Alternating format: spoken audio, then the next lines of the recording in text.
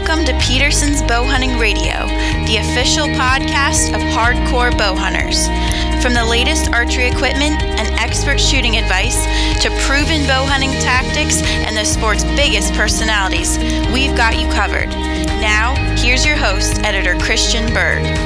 All right, welcome back to Peterson's Bow Hunting Radio. We are the voice of bow hunting, and today we are going to discuss a topic that is near and dear to my heart, and I know my guest feels the same way. We're going to talk some whitetail deer hunting and do a little recap of Rut 2017 with one of my whitetail hunting heroes, Mr. Bill Winke. Bill, thank you so much for being with me today.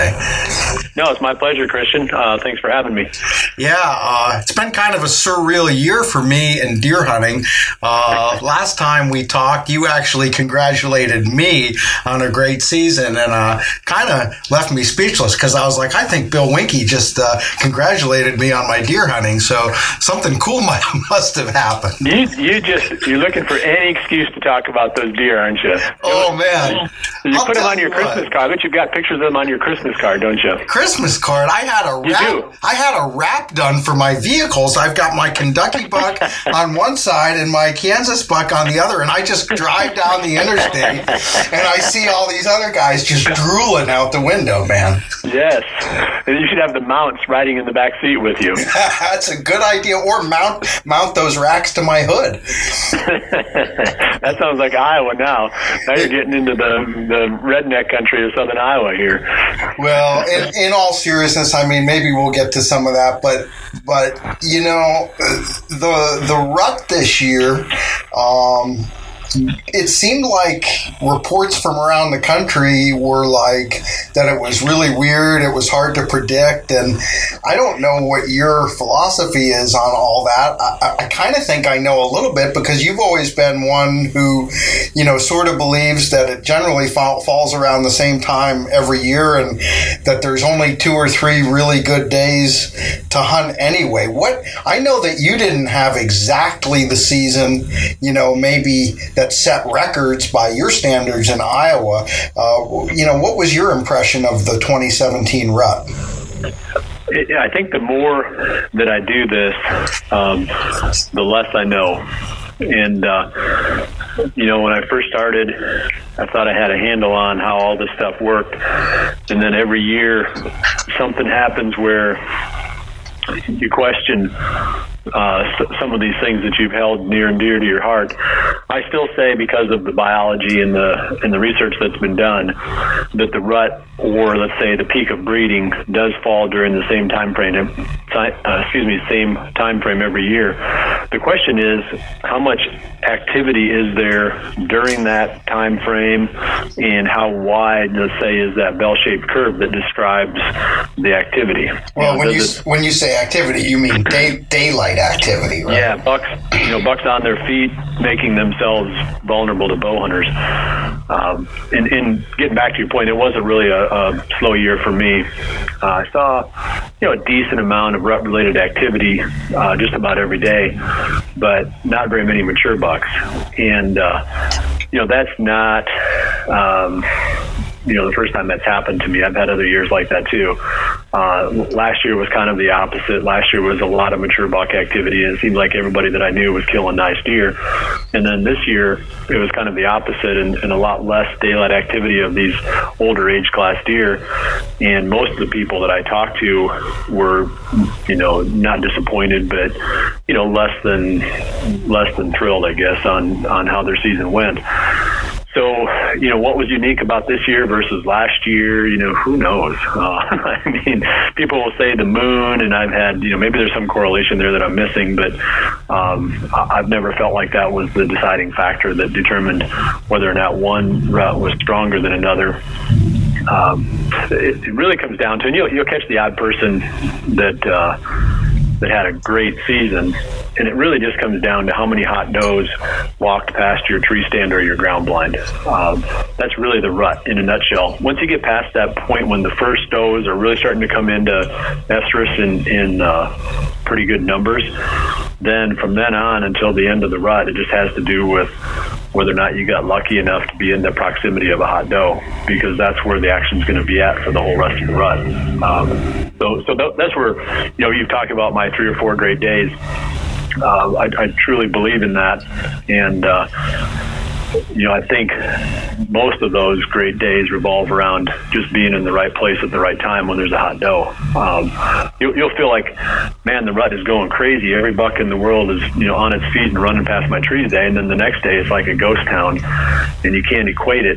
Well, the reason, the big difference is just whether or not there was a hot doe that went through there, before you got there in the morning, or maybe one of the ones that went through early when you didn't realize it was in estrus, and that, is what turned the rut and really got things going. Yeah, and I mean, when it comes to deer hunting, and especially rut hunting, nothing skews our perception more than our own experience, right? I mean, yeah. I would tell you, oh man, 2017 was a great year. It was red hot rut action. And you'd be like, well, what are you talking about? You know what I mean? And it's like, what's the truth? The truth is somewhere in the middle, probably. Well, you got to average it over a lot of contacts. And the more people you talk to, and the more anecdotal evidence that you get from more and more people, the easier it is to kind of draw some conclusions. So I would say overall, it was a slower than normal rut across the country. I mean, I won't quantify it to say, what percentage, whatever, but it really was noticeable in the conversations that I've had with people since the season has kind of wound down. Yeah. I'll tell you what, though, you've always been a believer. It's funny, it'll be 10 years in 2018, believe it or not, that I've been the editor here at Peterson's Bow Hunting. And so over a course of a decade... Feels like 40 years. Well, thanks for that fine endorsement, It's been a pleasure working with you, too. I'm kidding you. But it's been a pleasure. Yeah, I know, I'm sure. You like me almost all the time. Except for every time my articles are due. That's right. Well, you mean overdue, because they're always overdue. Yeah, they're not overdue until the magazine ships, right? We don't have time to go down that rabbit trail. We'll have to take we'll take that conversation offline. Over the course of a decade of, reading your stuff and learning from people, like you, learning from, Randy Ulmer, learning from Eddie Claypool. I mean, you really get to know, I almost feel like I know you better as a person, just reading, certainly as a hunter. And I know without even asking, you're going to tell people, I would pick November, 7 to 10, roughly, maybe a day or two before and a day or two after. But if you had to plan your 2018 rut vacation right now, that's the window that you'd pick, and you pretty much stick with that every year. Well, yeah, in some years it's going to work, in some years it's not. But, that's the strangeness of this stuff. I mean, I'm not saying that it was perfect when I was younger, but it just felt like it was a little bit more predictable maybe 20 years ago than it is now. And I'm not exactly sure why. I don't know if it has to do with the population dynamics, if there's more does, or whatever the case may be. I don't know. But we had a nice, the temperatures were good this year, so we can't blame it on it being too warm, that suppressed daylight movement. So I don't know. I mean, I think year in and year out, on average, that's the time frame that I would pick. It's just that it doesn't necessarily pencil out every single year. Right. But, the reason I bring it up, it's funny because, of course, there's all sorts of other theories about, what yields the most daytime rutting activity. And of course, moon phase is a big one. And I don't know if you're a big believer in moon phase or not. But I talked to a friend. Reason I bring it up is because I was in Kansas during that first full week of November. So like the week of November 6th. I think November 6th is the day that I arrived in Kansas, and November 7th was the day that I killed. And to me, that seemed ideal, even, in the months leading up to that hunt, knowing I was going to be there that week. And certainly, knowing through my own past experiences, through your sort of general belief about the rut, I was like, that ought to be hitting it just right. I talked to another friend and he was like, oh, you're kind of early for Kansas, like I don't usually have any luck there until the 15th. But of course, I killed my buck on the 7th, and he was working a scrape line. And then the next day, we were just driving down like a 2-lane highway at high noon, and I saw an absolute gigantic buck just coming through the edge of a cane field out in broad daylight. He obviously, he had his tongue hanging out, and he was a total stud buck, and he was obviously looking for does or working a doe. I didn't see a doe, but there may have been one close by. And then that night, I saw a big 10-pointer chasing does, in an alfalfa field. And then the following day, when I was out in the morning trying to fill my doe tag, I had another really big mature buck chase a doe right behind my tree. And my buddy that I was out there hunting with ended up killing a different 10-pointer just a couple hundred yards away. So clearly, I can only speak for that general area of around central Kansas, but seemed to me that those few days, November 7th, 8th, 9th, that was hot in Kansas anyway, Well, in most years, there's some biology behind that also. It's not just based on my experiences, hunting the rut for as many years as I have. And we could dive into that if you wanted to, but I just believe that year in and year out, on average, that's going to be your best chance for killing a good solid buck. And I've hunted Kansas quite a bit over the years too, and I've never bought into that notion that it was the rut is later there. And maybe people have just a certain style of hunting that lends itself to the deer being in a certain phase of the rut, and that yields more success for them. And if they hunted a different way, maybe they would have different success earlier. Who knows? But let me throw something out really quick before I forget it. I also feel like there's a really, really good day or two on the last cold front that goes through October, especially if it's during the last week of October. And that's a definite green light. If you have to choose between that late October cold front or, November 7th, it's a little bit of a coin toss because, you get something right around Thanksgiving or the 28th, 29th, 27th of October, and you get a nice cold snap come through at that time, you can see a lot of buck movement. I think you mean Halloween. You said Thanksgiving, but you Halloween. Not Thanksgiving. Yeah, Halloween. Sorry. Yeah. But so anyway, keep that in the back of your mind too. That it's not only November. You can get some really good activity the last few days of October too if you get that cold front. Oh yeah, and the weather. I think especially in terms of daylight activity, because we're talking about two things. Like you mentioned the science, and I'm pretty sure where you're going with that, and I'm aware of the science as well. Is that if you talk to a state wildlife biologist who's in charge of the deer program, there's plenty of research to show that in deer herds throughout the Midwest, in northern latitudes. So, even where I'm at in Pennsylvania, where you're at in Iowa, you might be just a little bit north of me, but that whole, you could draw a line across the country. Any state, that sort of has the same seasonal, weather that we have, around November 7th is going to be the mean conception date. November 15th. November 15th? Yeah, so that's why the 7th is so good, is because you're on the front end of that. You're catching the bucks before all the does are in estrus. So you don't want to be, I'm not saying that you can't have success during that, that peak of conception, but you'd like to be on the front end of that, because then you've still got that ramp up of intensity, and the testosterone is, carrying these bucks forward. And there aren't that many does available, so they're having to hunt a little bit more. But once you get into that, I call it almost the lull of the rut, when you get into that period when you have the highest percentage of conception. That's the 15th. And, there's been, like you said, a number of state departments that have done this, and they do it by aging fetuses, which, if you think about it, is kind of a strange thing. I've seen it done. I've actually seen the guys, if you kill a late season deer, I've seen the biologists will actually, do a dissection, and they'll measure that fetus, and they'll tell you within a couple of days or a day. I don't know exactly what their Well, they've got a scale, and they'll measure how many centimeters long those fetuses are, and then based on the date that it's measured, they can then backdate and tell you within, like you say, within a day or so of when that fawn was conceived.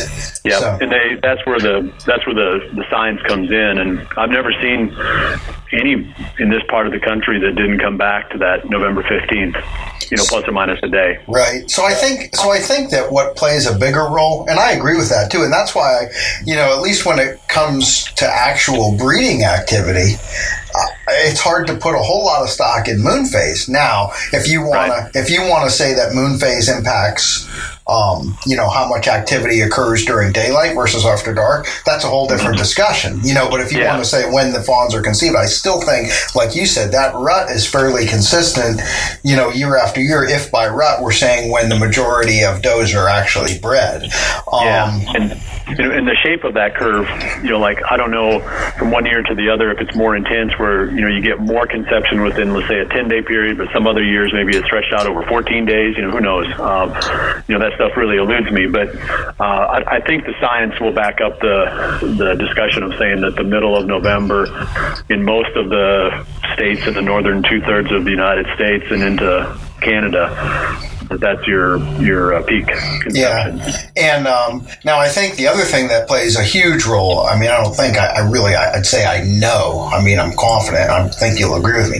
The weather is huge because I was fortunate in Kansas. It hadn't been all that cold actually until I got there, and literally the day that I got there, a front moved through, and then it was pretty cold. It was seasonably cool, if not a little bit below, seasonal norms that week that I hunted. So I think that helped out a lot, to keep the deer moving. Yeah, for sure. We saw that here because November 9th, we saw some really good activity on the 9th here, and that was one of our best days of the whole rut this year, but that's when that front got to here. So we were, a day or so behind you on that. And for sure, temperature plays a role in the amount of daylight activity that you can expect. I know at one point, and it goes back a long time, Charlie Alzheimer put together a database of observations from hunters from all over the country based on their trail cameras. And he came to the conclusion that 50 degrees was sort of like this number that was relevant in the, say, northern half of the latitudes.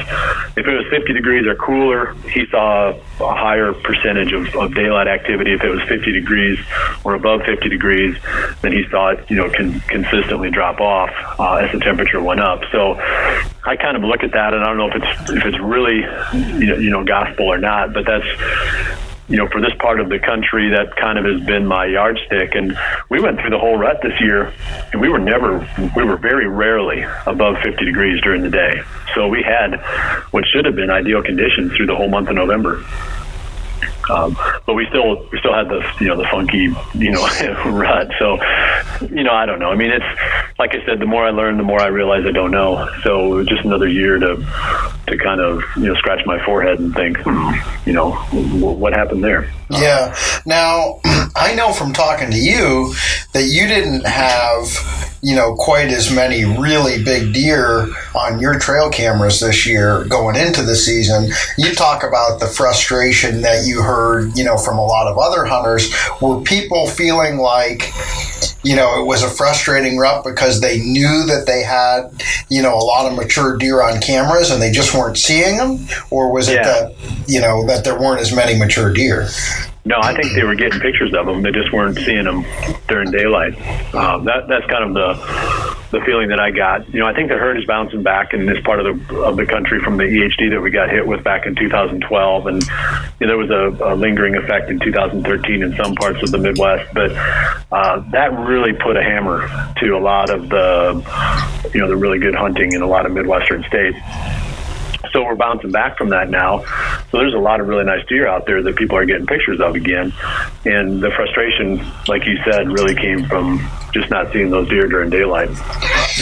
Now I know that even though it was a bit maybe slower than normal, you still managed to tag a couple bucks, and I haven't seen pictures yet, but I'm sure that they're bucks that,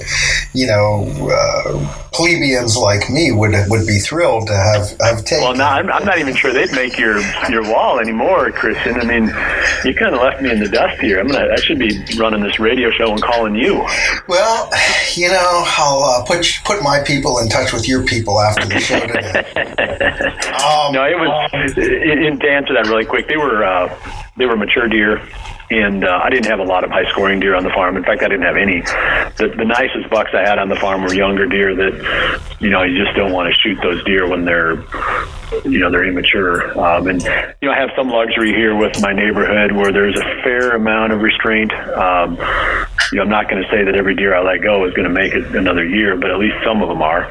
So I feel comfortable letting some of these really nice younger bucks that have big antlers get a year older. So the ones I was focused on, of course, were the ones that had some age to them. Now, I didn't have any. What's mature in Bill Winke's definition?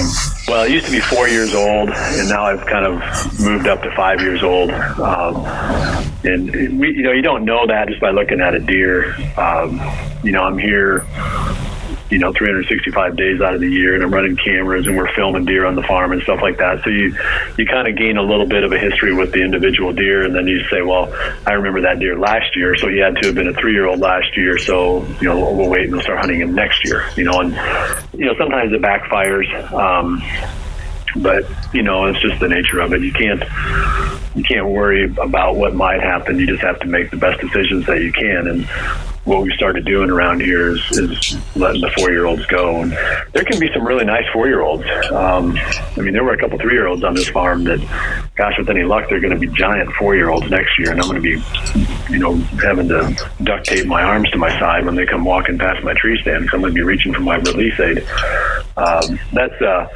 But it's just part of the fun of this level now that I've kind of graduated from just wanting to fill tags. I still like shooting them, don't get me wrong. There's nothing better than being at full draw.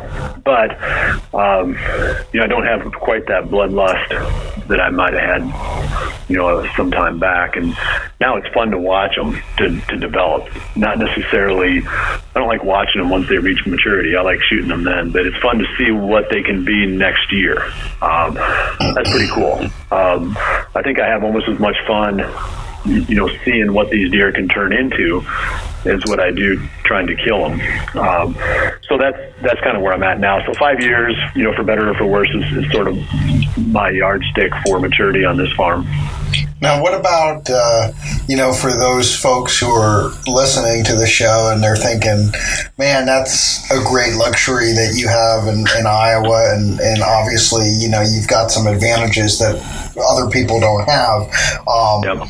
For me, it's a different reality for sure, and if I could kill, a 3.5-year-old every year here in Pennsylvania, I'd be really happy with that, and I might have a different goal in mind, when I go somewhere like a Kansas or in Iowa. How can our listeners take, what you're talking about and adapt that to their reality wherever it is that they're hunting? I think the easiest way to do that, and I've written about it in your magazine a few times too, is to be realistic, setting an age target of 1 year older than what most people in your area are shooting. So let's say that if most people in the area that you hunt are shooting 1.5-year-old bucks, then a 2.5-year-old buck is a good, solid, realistic deer to hunt. If you want to be a quote-unquote trophy hunter or a mature buck hunter, then throw 1 more year on. So in my neighborhood, I'd say most of the guys around here are shooting probably 3.5-year-old, maybe 4.5-year-old bucks. Just because, they have enough restraint to do that. So then, a 4-year-old buck becomes a very realistic trophy, and a 5-year-old becomes, maybe that where you really have to put some time in and hold out for. So that's where this equation kind of changes, depends on where you're at. So in your area, if you're shooting 3.5-year-old bucks, you're probably, you're killing that 10% or less animal. and it's not even realistic for your average reader. It's more realistic for them to say, I want to be challenged with a 2-year-old, a 2.5-year-old buck. And that's kind of the evolution, let's say, of hunting, and the evolution of maybe the management of the animal, and even, some of the ways the DNRs are starting to react to, what hunters are telling them. People are saying, hey, we've had a lot of fun killing deer over the years, but it would be fun to shoot one that's a year older. You'd have a bigger body. I'd see a little bit more, mature rutting activity from that deer. He wouldn't be running around like a crazy nut. He'd be a little bit more careful, a little bit more of a challenge. The chest match might be a little bit more rewarding. So, you're starting to see more movement in that direction, where people are more focused on the ages of the animals that they're hunting rather than just what they're carrying on their heads. Yeah. We had a situation this year in my area where we actually, there was a friend of a friend who hunts not very far from where I hunt, who killed a buck that we know was at least 5.5 years old, if not 6.5, an absolutely giant buck. Unfortunately, in all the time that I've been hunting this area, that's the only deer that I know of, buck-wise, that's reached that kind of age. But it's interesting because, again, as I said earlier, over a decade of learning continually, not just through my own hunting, but through absorbing all the information that comes through, the doors at Peterson's Bow Hunting, I really put some pieces together and connected some dots between what I had observed over the years of this particular 10-point buck and some of the things that you talk about in your articles. And couple things that I thought were interesting is, first, you talk about the fact that every buck, or every deer really, has kind of its own personality, just like we do as people. So, to a certain extent, right, deer are all similar, but even given their natural instincts and all that, there's some individual tendencies. Some deer might be a little more prone to move around more often. Some deer are more prone to move around during the day. And you see that, and you've documented that through many years of observations and trail camera photos, on your property.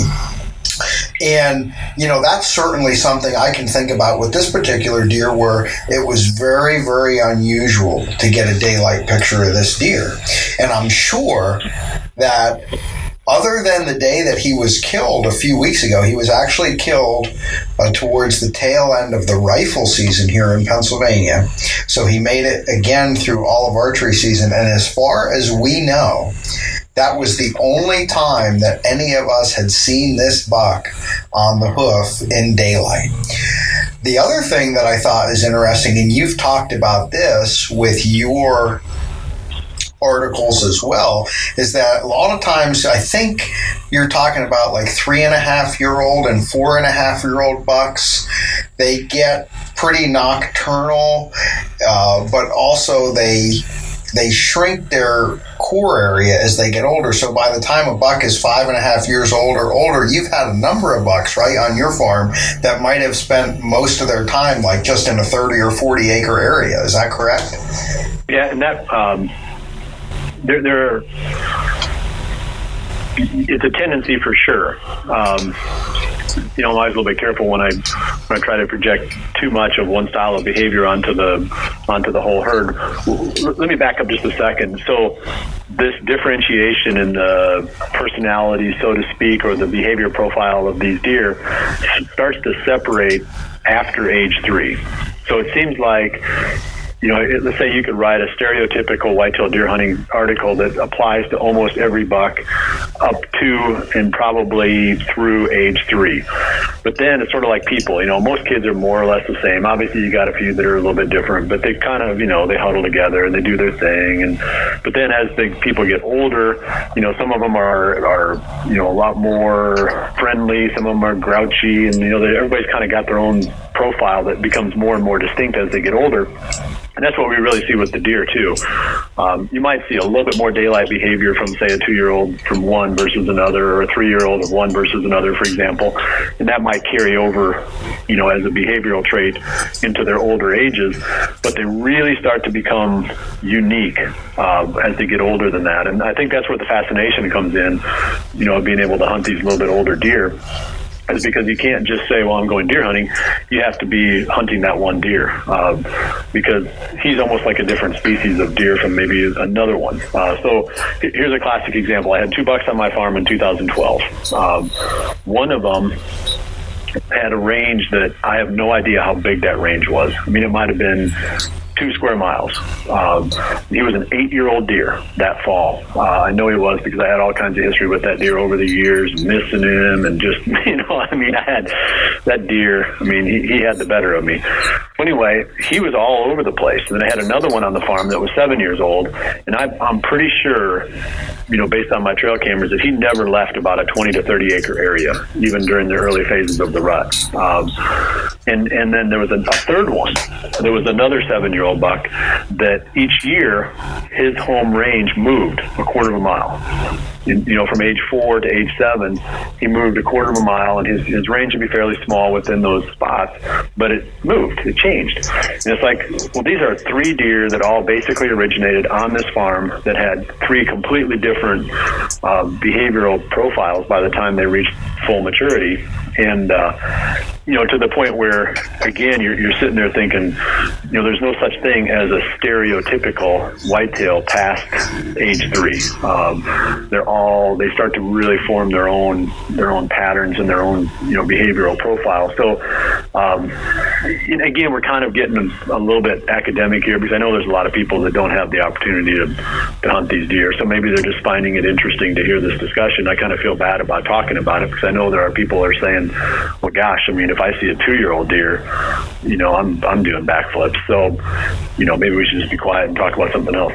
No, because here's the thing. Because you're the guy who hunts in Iowa, and so I get where you're coming from. You think you're just, you know, making everybody mad, but I'm the guy who hunts in Pennsylvania, and I think that there's a real application here for those of us who are constantly dealing with a lot of hunting pressure, because I'm convinced that, you know, there's some encouraging parts of this and some discouraging parts of this. I'm convinced that this particular buck lived as long as he did because he was, you know, very reticent to move in the daylight, and he actually had a relatively small core area. He had a pattern that I documented over the course of several years where he actually spent a lot of his summers on the farm where I hunt, and then he would go about a mile away to another farm, and he would spend a lot of his hunting season over there in an area that is protected.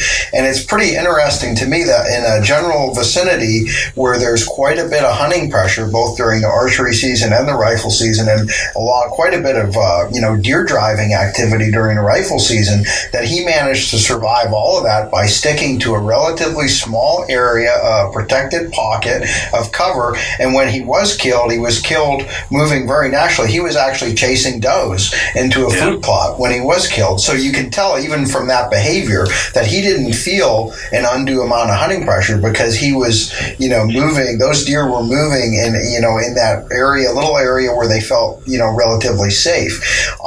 So the cool thing for us who hunt in places where there's lots of hunters is it is possible to, get some deer that will, even in areas where we think there's no chance of getting a deer that old, some of them do make it. The discouraging part of it is we know that if a deer gets to 3.5 and he just happens to be one of those deer that's more prone to move during the day, he's almost as certainly going to be killed. Because if you move around very much at all, you're eventually going to walk in front of a hunter and get shot. Even here. Yeah. It's just interesting. And the other thing that I think is important, and tell me what you think about this, Bill. I think a lot of times and even myself, especially like in past years, when you're a relatively newer hunter or a less experienced hunter, we tend to ascribe almost mythical qualities to these mature bucks. And we think that, the only way that a deer can get to 4.5, 5.5, 6.5 years of age is because, he's somehow this almost super, special specimen that's so much smarter and better than all the other deer in the herd. When the truth of the matter is he happens to just have some personality traits that are more conducive to him living, and that doesn't make him inherently any better, smarter, or anything else than all the other deer. There's, it's just the way that his genes were coded, and he lucked out. You know what I mean? Yeah. No, he's lucky, and that's what I was going to say about the buck that you were talking about. He didn't seek out that spot. It's not like they have email or Facebook or something like that, and they can figure out, well, there's no hunters over here. He didn't just prowl around until he found a spot with no hunters. He just got lucky that that's where his fall range was. You don't think that there's any ability though on the part of the deer to adjust somewhat to hunting pressure? Yeah, on small scales. And I kind of, we could really go off topic here, but they don't know what's outside of their range. It's not like they know of some other reality. It's not like they think, oh, there's a lot of hunting pressure here, I need to go find some place where there isn't any. They don't know that. They know inside the range that they're familiar with. They know what the conditions are inside that range. So they make the most of whatever works to their advantage inside that range. The only time that might change is if somehow they get run completely out of that range and maybe they have to adjust to a new area. But even then, they're usually pretty vulnerable because they don't know where they're safe and where they're at risk outside of that range. So they tend not to adjust their range based on hunting pressure. They tend to work within it and try to find those places where they can hide, or somehow they dive into the thickest cover and they don't move at all except at night. Some of those types of things or those types of behaviors. But let's even take a buck in my area, for example, and you were talking about the genetic code. I've seen bucks here that were very daylight active. Usually they're not super daylight active as 4s and 5-year-olds, typically, maybe a little bit as 5s, but you'll see some deer that really tend to be daylight active. You see them everywhere when they're 2 and 3 years old. In areas, it's not because of hunting pressure that other bucks aren't like that, because they all have an equal amount of it. So you say, okay, well now if that deer was living someplace like, let's say, Pennsylvania, he would have probably gotten killed as a 2-year-old because he was just covered so much ground. But then you've got this other buck who, by tendency, just for whatever reason, he just doesn't like to move during the day. It's not like he woke up one day and said, well, I'm smart enough to know that I can't move during the day, and this other buck is too dumb. It's just somehow he's wired that way. He's probably got a better chance of making it. So there's, if you're intentionally letting the deer go, you get a chance to see these types of behaviors, because in areas where there's, a lot of hunting pressure, those deer that move a lot during the day, they just get killed right away. And you never really get a chance to see that, okay, well, as that deer gets a year older, he still retains that same behavior. That's just, just baked into him. So anyway, my point is some bucks, I think, are born nocturnal, and some of them are made nocturnal by hunting pressure. Some of them are born daylight active, and they never become nocturnal. They die. And those are all the bucks that don't live very long here. Yeah, and the easiest ones to kill, and that's why I will tell people all the time, the bucks on my farm are going to be easier to kill than the same age buck anyplace else.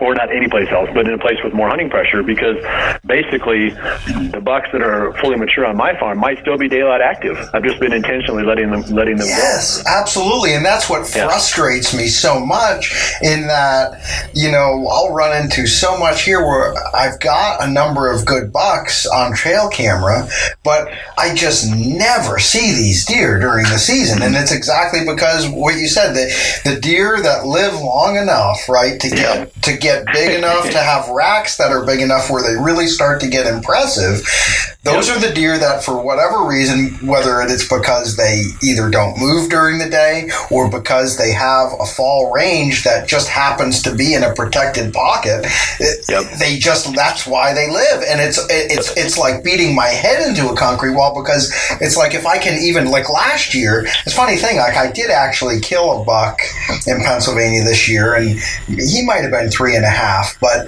he wasn't one of the very biggest bucks that I had on camera. Last year, I didn't film my buck tag in Pennsylvania, but I at least had an encounter with one of the big bucks, and it was during the rut, and he was on a doe and actually came to within 30 yards, and the doe kind of saw me move in the tree, and because she spooked, he was broadside at 30 yards, but I didn't have a clear shot, and after she kind of trotted away, he just followed her. He never spooked, but I never was able to get a shot at that buck. I almost consider the 2016 deer season here in Pennsylvania more successful than this year when I did kill a buck, because I actually saw one of the big deer. And that's like, again, that's going back to like, that's reality for so many deer hunters. Like if you can even see a real trophy, during the archery season, that might be like, the pinnacle, whereas we can travel other places in the country where there aren't as many hunters and there's not as much pressure. You might be able to see, 7 or 8 shooters during one 5-day hunt,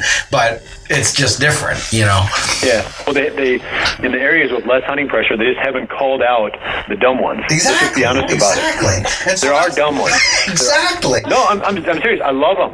I mean, I'll build my whole career around dumb ones. I just want them to reach a certain age. Hopefully they stay dumb the whole time. But they're not going to live long enough to reach that age and be dumb in states with a lot of hunting pressure. Right.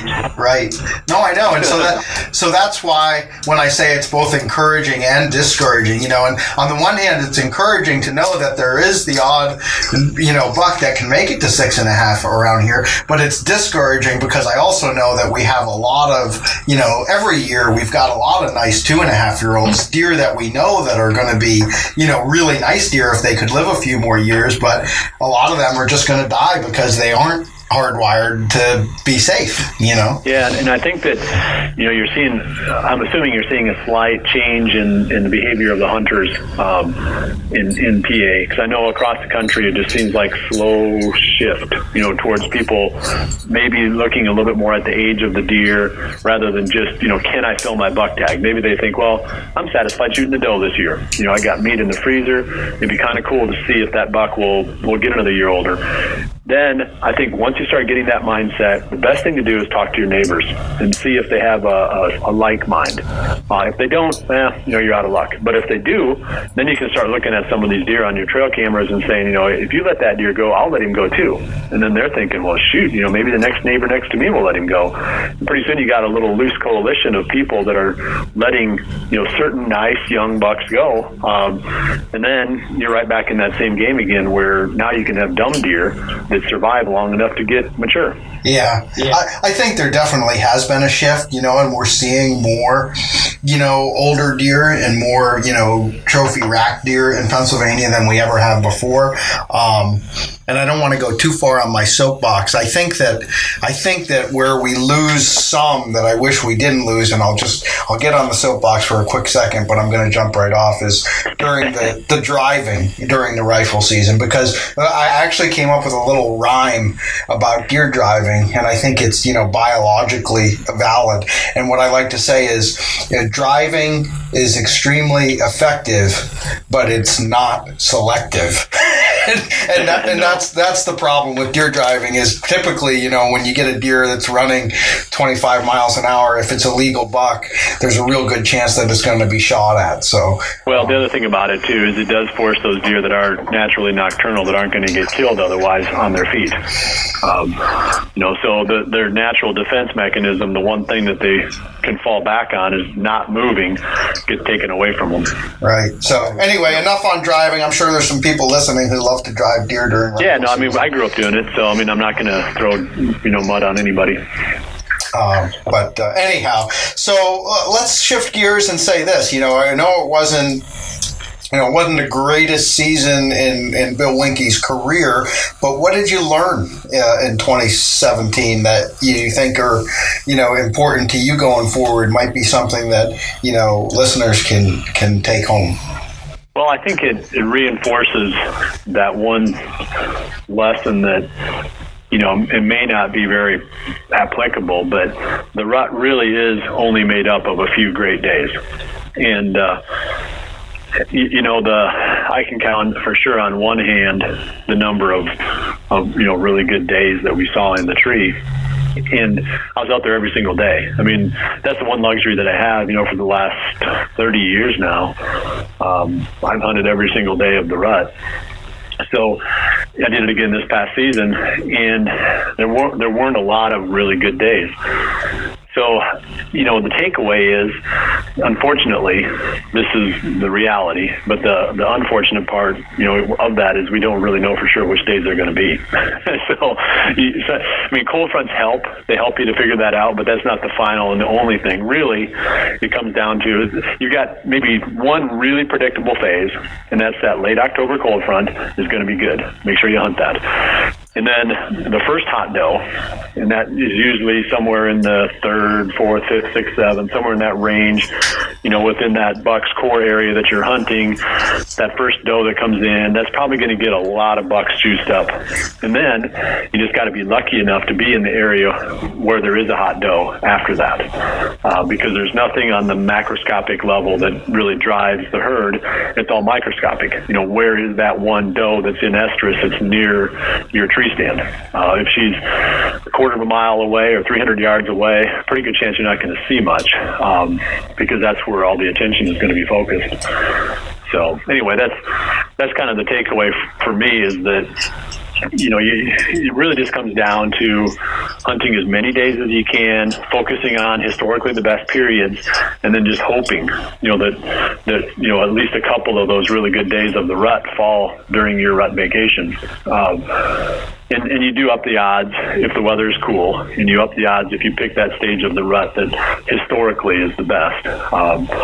But I guess that's just, maybe that's nothing new. I'm not sure I learned anything new this year. I learned a little bit on, how to hunt my farm differently. For sure, you want to be embedded as far back into the timber as you can be in the mornings, back on a ridge where the does will kind of filter their way in as the morning goes on, and the bucks will come in there looking for them. And, in the evenings, you need to be early in the rut, you need to be near food. And then as the rut goes on, you need to stay back in the cover in the evenings because the does aren't coming out. So, again, it's another simple formula, but if you're trying to be in the close proximity to a hot doe, your best odds are going to be to hunt where there's a fair number of does. So if you're always hunting around the does, you're probably going to keep yourself in the game. So you just try to figure out where they're going to be, and that's where you spend your time. Right. Well, it's a pretty simple strategy, really. I mean, I don't know. It's, like I said, I'm not saying that I came away from the season with some, great wealth of insight, but it confirmed a lot of the things that we've been talking about for years. Yep. Oh, yeah. I mean, I think that one of the things, especially if you're not hunting a particular buck, if you're hunting just one deer, then that's a whole nother ball of wax. But I found the most success here at home during the rut is to just find a good pinch point, in an area where bucks use the area, they travel through the area, and there's some doe bedding areas in the vicinity, and to just get into one of those travel corridors and put in your time, your odds of eventually getting a shot at a buck that would be respectable for your area, as we discussed earlier, are going to be good if you put your time in. That's my simplest strategy during the rut, and it seems to work pretty well. Yeah, especially if I don't pressure those spots or hunt them at all early in the season. And that can work really good too, even when you're hunting a specific buck, if you know that that's more or less where that deer is spending his time. Because it's really no different at that point. You're still just trying to find spots where you have the advantage. And typically those bottlenecks and those, travel funnels are places where you have the advantage. It can be pretty tough to hunt around feeding areas and to hunt around bedding areas But I mean, that's where the does are going to be at their greatest number, and that's typically where I'll spend most of my time. But it's an equally good strategy to hunt those travel routes. The problem you run into, and here's my biggest issue with that, I guess, is the mature bucks don't seem to cruise during the rut. And you almost have to be on the doe that he's interested in to kill him during the middle of the rut. They just don't seem like they're out walking around covering ground very much. And that's after 30-some years of hunting every day of the rut. But those younger deer do, the 2s and maybe even the 3-year-olds, in my area. But once they get to that age where they can pretty much have any doe they want to, they don't cover a lot of ground. They just go wherever that doe goes. And it's frustrating because you think, this should be, bucks are going to be on the move today. Well, yeah, the bucks are on the move today, but maybe the mature ones aren't because they're sitting with a doe somewhere or just, hanging out and waiting for one of them to, pop into estrus. They're not necessarily covering a bunch of ground. Yeah. Well, maybe that's the difference between, you hunting an older age class of bucks versus what I'm hunting, and so my tactic might be a little more effective for sure. me than it would be for you. Yeah, I think so. I think once you start hunting those older deer, that just seems like they just don't walk around as much. They're just I don't know. They're hard to figure out. You got to be on the doe almost that he wants. Well, let's shift gears and wrap up with a Bill Winke update. I know, obviously, it's always a delight to talk deer hunting with you, and you're a real authority on that, at least in my book. I think in a lot of people's book. What sort of projects do you have going on in your world nowadays? What are you excited about? What does 2018 have in store for Bill? Well, I mean, we've started back in 2008, the video series Midwest Whitetail, and that's ongoing, of course. I don't have anything other than that really on the radar. That's a pretty time-consuming business to be a part of, so we just keep that baby rolling along. I mean, tell me a little bit more, for those who haven't checked it out in a while, or maybe not at all. What can people find at Midwest Whitetail? What kind of content do you have there, and where can they find it? The MidwestWhitetail.com website is the easiest place to find pretty much everything we produce. We've got a YouTube channel that a lot of people are starting to use now because obviously smart TVs have YouTube apps in them, and now they can watch our stuff on TV, even though it's digital, quote unquote digital only. So that's, the Midwest Whitetail YouTube channel. Also, we produce a series called Chasing November, and it's not as real time as Midwest Whitetail. Midwest Whitetail is basically what's going on today or yesterday, and it's video driven. A lot of daily video blogs talking about the activity of that day. And then we have a weekly series, that kind of summarizes and maybe makes the story a little bit, pulls all the pieces together, for the weeklies. And that's not just the rut, right? That's all year round. Yeah, we'll do it during the off season as well, with the management practices and, deer behavior and hunting strategies. We'll talk hunting strategies sometimes a little bit more during the off season, even than we do during the season because we've got more time. But the Chasing November is produced during the off season, and it takes the footage from the previous year and it creates a story, like a chronological story of our season. And it's a little bit more, I would say more a dramatic feel to it. Obviously the stuff that's closer to live is pretty cut and dry. We don't do a ton of editing on that. There's not a lot of extra production work that goes into that. But the piece that we create that's we have more time to work with, we can make that a little bit more artistic and a little bit more dramatic, and it's got a kind of a cool feel to it. So those are the two things. You can catch both of those on the Midwest Whitetail YouTube channel or on MidwestWhitetail.com. And that's kind of where I spend most of my time now is, working on these things and trying to keep my team together and happy.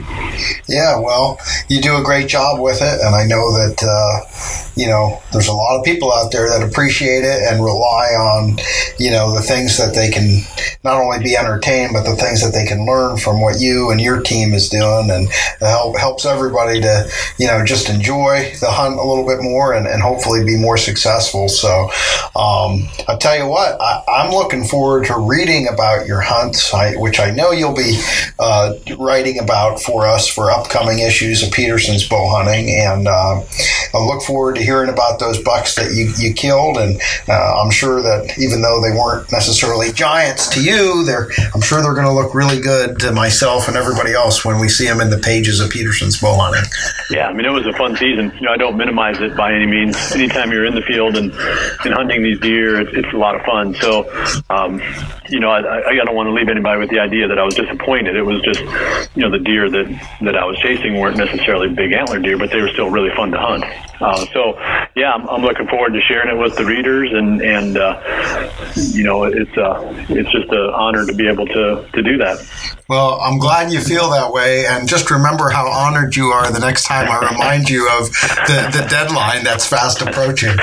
Well, that's not an honor necessarily, but the rest of it is. All right, Bill. Well, listen, thanks so much for being on Peterson's Bow Hunting Radio. Wish you the best of continued success with the Midwest Whitetail, as well as in the field as we head into 2018 here. Yeah, my pleasure. Thanks a lot, Christian, and have a great Christmas. Yeah, you too. Merry Christmas, man. Take care. Thank you for listening to Peterson's Bow Hunting Radio, the official podcast of hardcore bow hunters. Pick up the latest issue of Peterson's Bow Hunting on your local newsstand, or check us out on the web at bowhuntingmag.com.